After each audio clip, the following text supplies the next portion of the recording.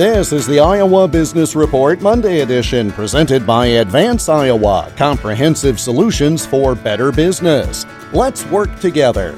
More at advanceiowa.com and search for Advance Iowa on LinkedIn and Facebook.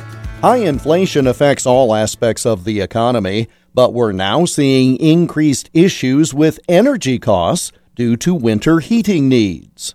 Tirza Durin is a policy analyst for the American Consumer Institute. I asked her to forecast how this issue would look 1 year from now.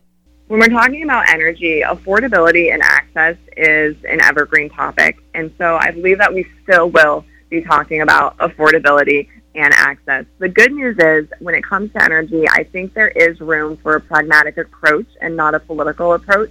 The reality is that most of our energy comes from petroleum and natural gas. So when we're talking about energy policy, we really need to be talking about getting more petroleum, more natural gas, having an affordable and increasing access.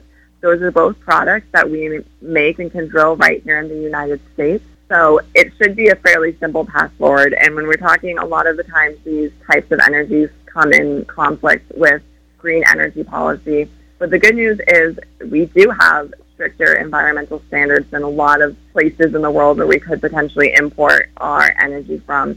The fact that we do produce a lot cleaner energy than a lot of other places in the world, and so producing here is the green path forward. Tirza Durin, policy analyst for the American Consumer Institute.